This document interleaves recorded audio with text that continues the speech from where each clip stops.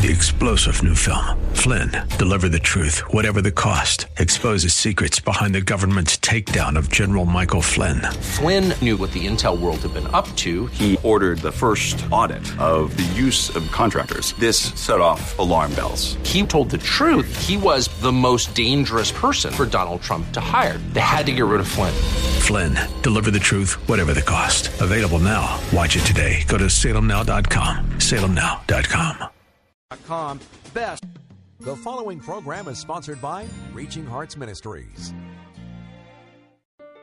Welcome back to Reaching Your Heart. Pastor Michael Oxentenko's message today is an interesting and fun broadcast entitled Time Lords. Now, we'll need to bring this message to you in two parts due to our time constraints here today, but we hope that you'll listen to it online at reachingyourheart.com. You can also download a copy to your MP3 library from that website. That's reachingyourheart.com. Just look for the broadcast schedule there on the main page.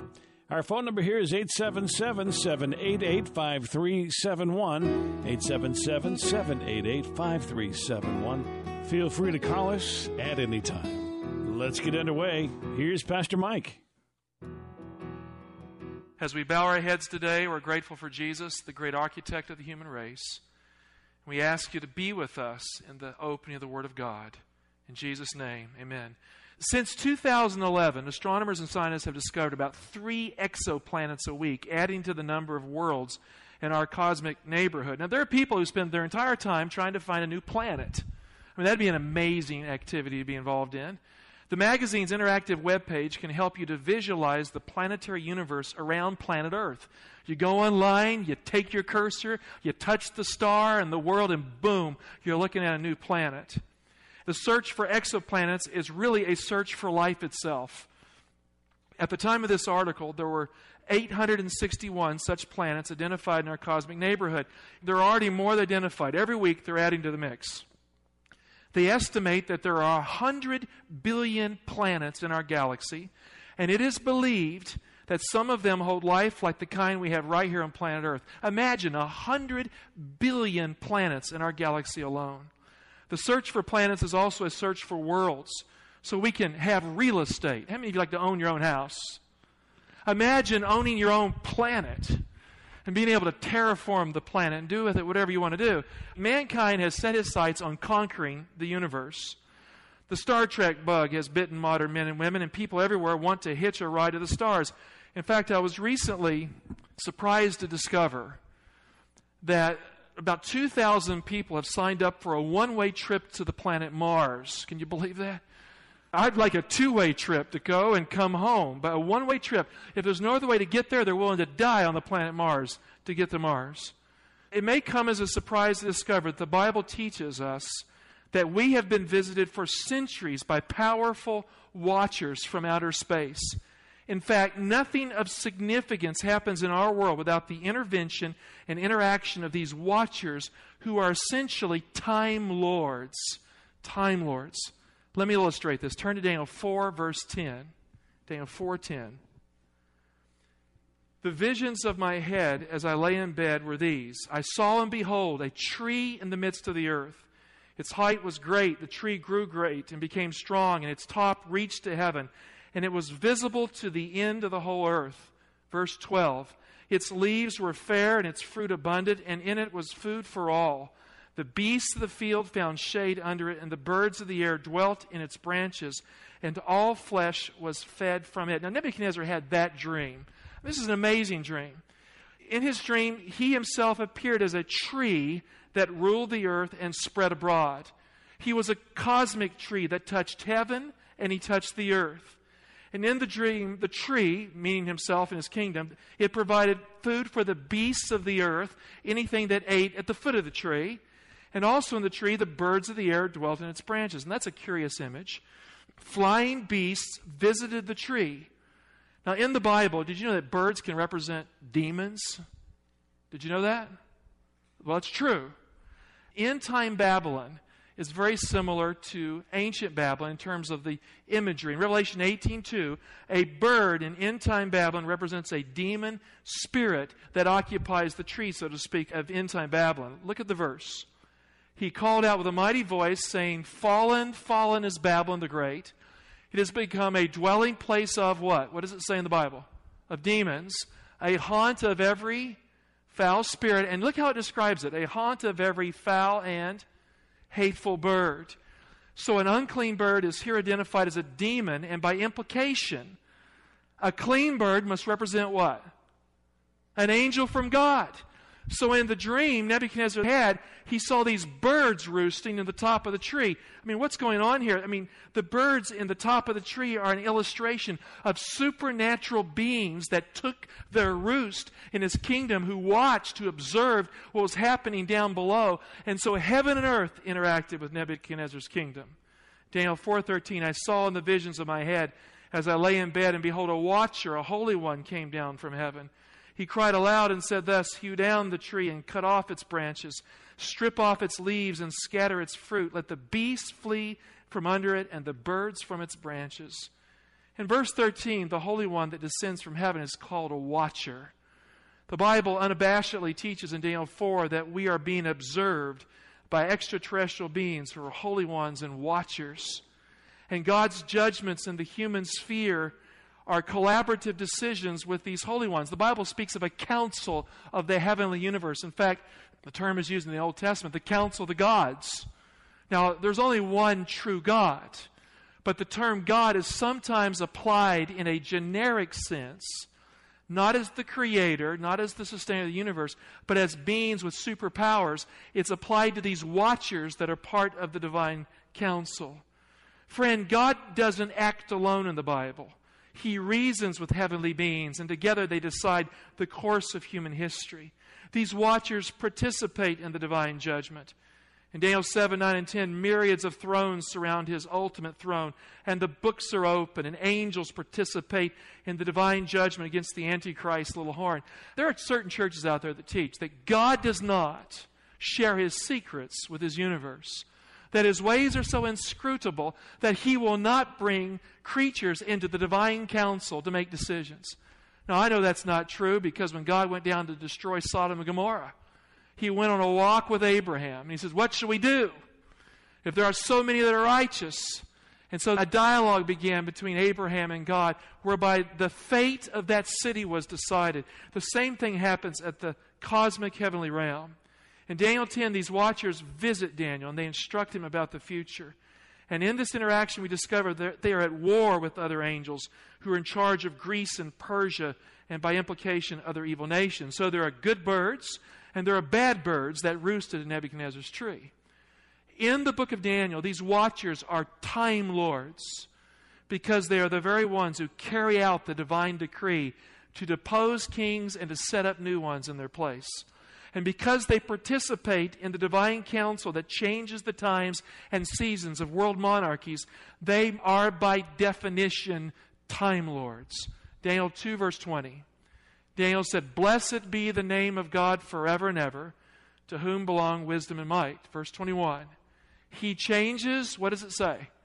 He changes times and seasons. He removes kings and sets up kings.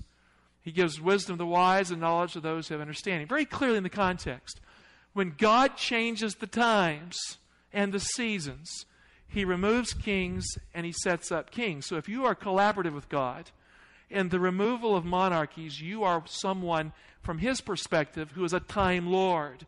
You are helping to change the times of one monarchy to another. Now Daniel knew the future because these time lords revealed it to him. Daniel 8:13, here we have it. Then I heard a holy one speaking.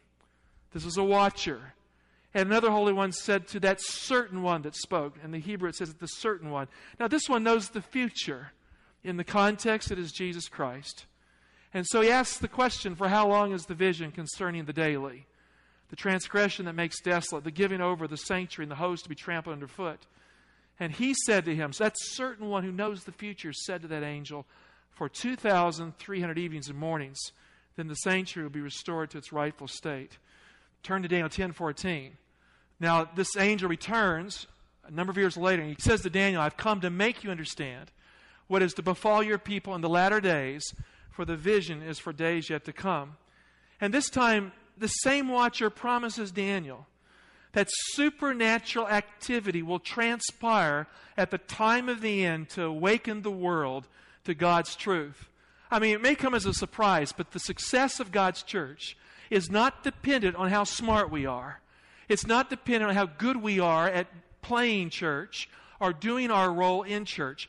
In fact, we cannot effectively reach our world for Jesus unless God reaches the world for us and through us. And so at the time of the end, Daniel 12:3, the same being, this watcher, this Time Lord that's telling him what will happen in the latter days, tells Daniel in clearest terms that supernatural activity will interact with the book of Daniel at the time of the end. Verse 3, but you, Daniel, shut up the words, seal the book until the time of the end. Many shall run to and fro, and what does it say? And knowledge shall increase.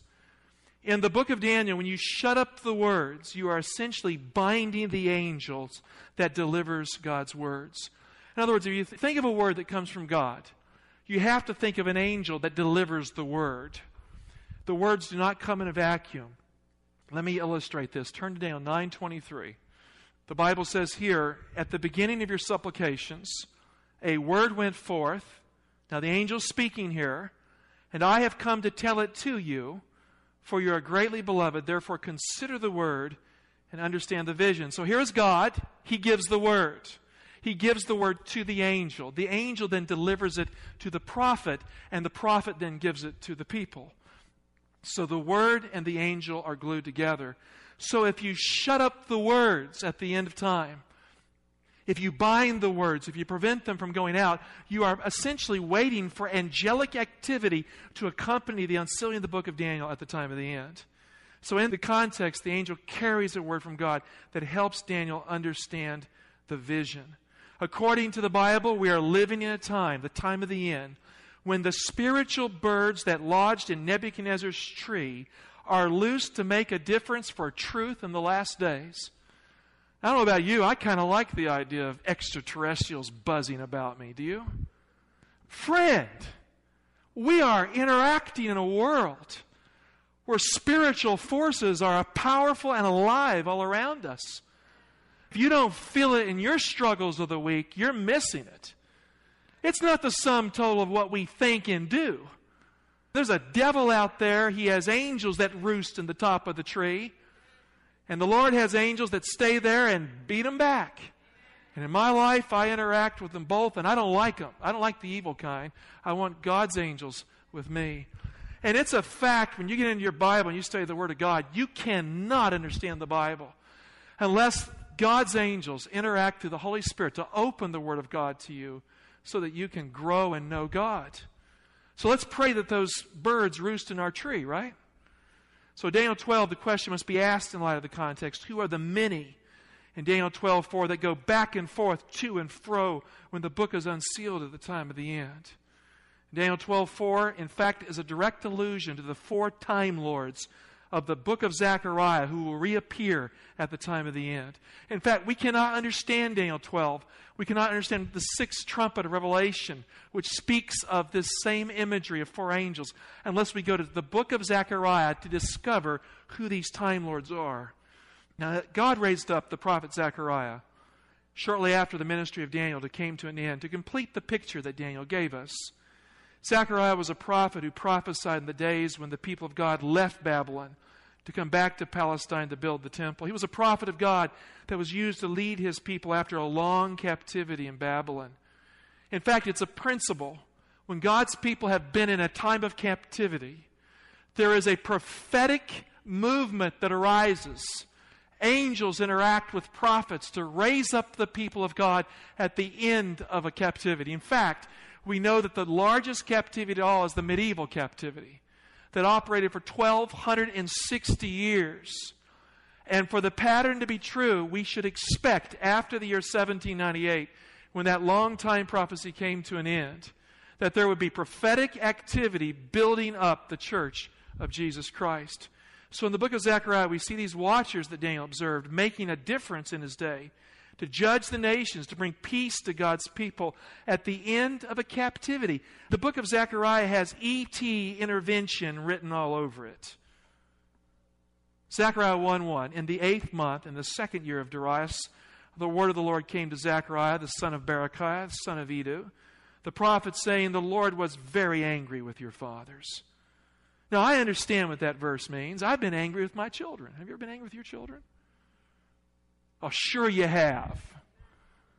Because when my children do not become all that they can be, something in me wants them to be all that they can be. I don't want to settle for anything less than what God wants them. And if I see forces interacting to try and stifle their productivity, to keep them from rising to greatness as God would have them, something in me as a father gets a little tight. Is that normal? And I want to see them grow up and become the kind of people they should be. We cannot limit God to something less than what we are. We cannot make God a Mr. Spock on His throne that has no feelings, so to speak. Our God is passionate about His people. Yes, the Lord was angry with the fathers. Why? Because He loved them. A passionate interaction with His people to save them. Verse 3, therefore say to them, thus says the Lord of hosts, return to me, says the Lord of hosts, and I will return to you, says the Lord of hosts. This is a passion plea from God for His people to come home to Him. Friend, there are times in life we leave God. And there are times in life we lose God's presence because of disobedience and faithlessness in the church. A person can leave God, and a people can leave God too. A father can leave God, and a family can leave God. A church can leave God. And the remnant church can leave God if it's not obedient to God. I mean, we're no exception to the rule. And when men and women leave God, God is gone for a while as they enter into captivity because of their chosen disobedience. And so God waits for His people to return to Him. God suffers in that time. A captivity for His people is a time of suffering for God. In Jeremiah 29, the prophet had predicted that God's people would go into captivity. Jeremiah 29, verse 10. For thus says the Lord, when 70 years are completed for Babylon, I will visit you, and I will fulfill to you my promise, and bring you back to this place. For I know the plans I have for you, says the Lord, plans for welfare and not for evil, to give you a future and a hope. Jeremiah 29:12, then you will call upon me and come and pray to me, and I will hear you. You will seek me and find me when you seek me with all your heart. And look at verse 14. I will be found by you, says the Lord, and I will restore your fortunes and gather you from all the nations and all the places where I have driven you, says the Lord. And I will bring you back to the place from which I sent you into exile. I mean, who's taking the initiative here? It's the Lord. God says, listen, you leave me, I'll let you go. But I will call you back. And if you don't resist that call, I will take the initiative to restore you. I will take the initiative to heal you. I will bring you back when you can't come back on your own. The book of Zechariah begins with a plea to return to God. It is God who is angry with His people. Yes, He's angry. He doesn't want them to be lost. That makes a God of love angry. But it's not anger that's resentful. It's anger that is love. Because He wants His people to come home. No man or woman comes home to God in any age unless God calls them home first. Friend, we cannot hear the voice of God to come home unless God turns our hearing aid on so we can hear. The world has a way of making it hard to hear, and so the prophet's voice is heard as the voice of God. When deaf ears abound, return to me, and I will return to you, says the Lord of hosts. When a man or woman returns to God with all of their heart, God brings that man or woman out of captivity. God sends His time lords to change the bad times into better times where God can be found. A future and a hope, friend, is what God has for you when you return to God, as He in turn returns to you. God says, I know the plans that I have for you. What are they? Plans for welfare and not for evil, to give you a future and a hope. That's the truth, dear friend. God is not out to get you. He's out to get you, so to speak. He's out to get you back home. In the book of Zechariah, the Time Lords implement God's decree to give His people a future and a hope. They effectualize what God has spoken from His throne to make it happen here on earth. Friend, if God offers you a future and a hope, you need to take it. If God offers you a way out of perplexity, you need to walk down the right path and get on the road that leads away from it. We are living in a time when men and women need to ask God what He wants them to do and not what they want to do for Him. You see, it's more important to be in the will of God than to insist that your will be done by God. The best road you make for yourself is a bad road if God is not leading you on that road. So God sent His people into Babylon for 70 years to teach them to obey the voice of the prophets, to appreciate the words that angels carry to them. Friend, when God gives you a word in the Bible, it comes through an angel to a prophet, and you better obey that word because angels don't like being mocked. 2 Chronicles 36, 15, and 16. Look at this.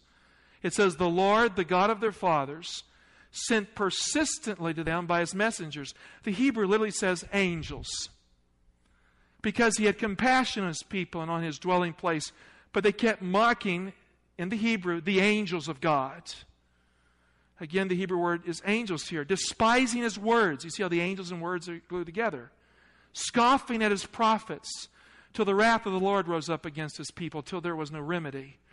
When God sends angels with words, they have authority and they must be obeyed. God sends a word, a prophet receives the word from the angel. It becomes his word, as it was the angel's word that came from God. And if God is the source of the word, you'd better not take the word of the prophet or the word of the angel lightly. Am I right?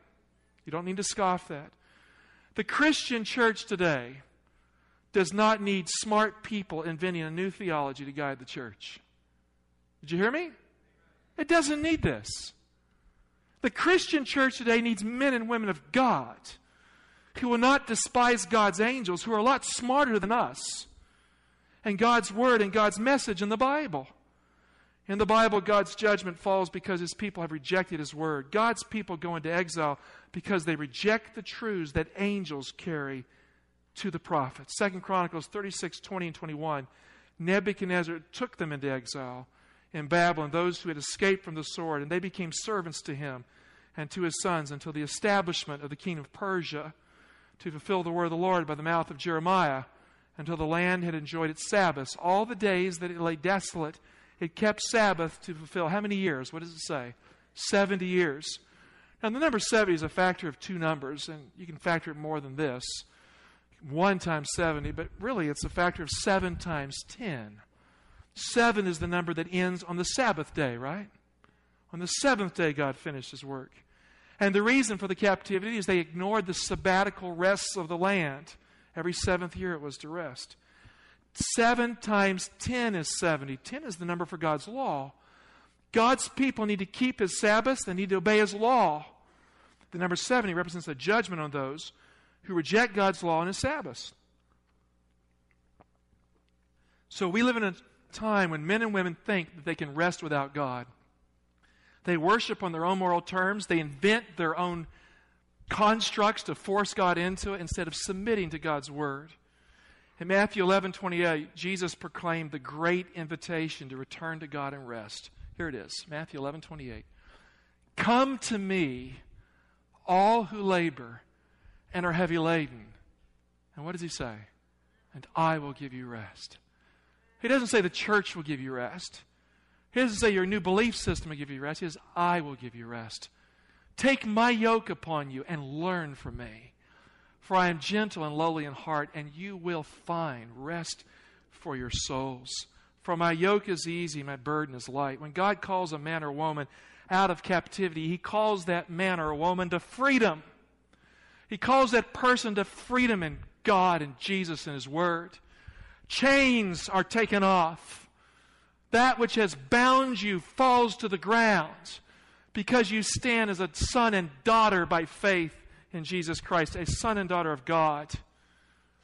When God's people are in captivity, it's hard to rest when the oppressor's hand rests heavy on your head and on your back. Jesus came to set the captives free in Luke 4. So back to Zechariah, where E.T. is on the ground, making a difference for restless souls who need to come home at the end of the Babylonian captivity. The Time Lords move out when it's time to come home to God. Zechariah 1:7. On the 24th day of the 11th month, which is the month of Shavat, in the 2nd year of Darius, the word of the Lord came to Zechariah, the son of Berechiah, son of Iddo, the prophet. And Zechariah said, now the date is significant in the context. Let's pause there. The month of Shevat is the 11th month in the year. And it was the time, according to the rabbis, when the water ascended in the trees from the roots so that the tree would come to life. The 15th of the month of Shevat was called the New Year of the Trees. It represents a changing of the times for the trees. The Bible says a righteous man is like a tree planted by the river of water. So here are angelic beings in the context, as we will see, interacting at the time when God's people can have new life coming from the roots, where they can rise again, where the life of God can come into the nation. That's going to conclude the first portion of Time Lords. You can go online to reachingyourheart.com if you'd like to download a copy of this message. You'll find it under the broadcast schedule there on the main page. Just look for today's date. Our phone number here is 877-788-5371. 877-788-5371. Feel free to call that telephone number at any time with any questions that you have. Please don't forget us when you're thinking of your contributions. We continue here because of your kind and generous offerings. The address here is Reaching Hearts International, 15300 Spencerville Court, Suite 201, Burtonsville, Maryland, 20866. That's 15300 Spencerville Court, Suite 201, Burtonsville, Maryland, 20866. Thanks for listening, and as always, we want you to know that we pray that God is reaching your heart. 3-star General Michael J. Flynn, head of the Pentagon Intelligence Agency, knew all the government's dirty secrets. He was one of the most respected generals in the military. Flynn knew what the intel world had been up to. He understood its funding. He ordered the first audit of the use of contractors. This set off alarm bells. The explosive new documentary, Flynn, Deliver the Truth, Whatever the Cost, uncovers the facts behind this scandal. Flynn told the truth. He was the most dangerous person for Donald Trump to hire. I find out the worst enemy that I'm going to face in my life is right here in America. They took my assessment and they wanted me to change it. And I was like, I'm not changing it. They had to get rid of Flynn. With in-depth interviews, archival footage, and never-before-seen personal records of the man behind the headlines. I just felt like I was drowning. Flynn, Deliver the Truth, Whatever the Cost. Available now. Watch it today. Go to salemnow.com. salemnow.com.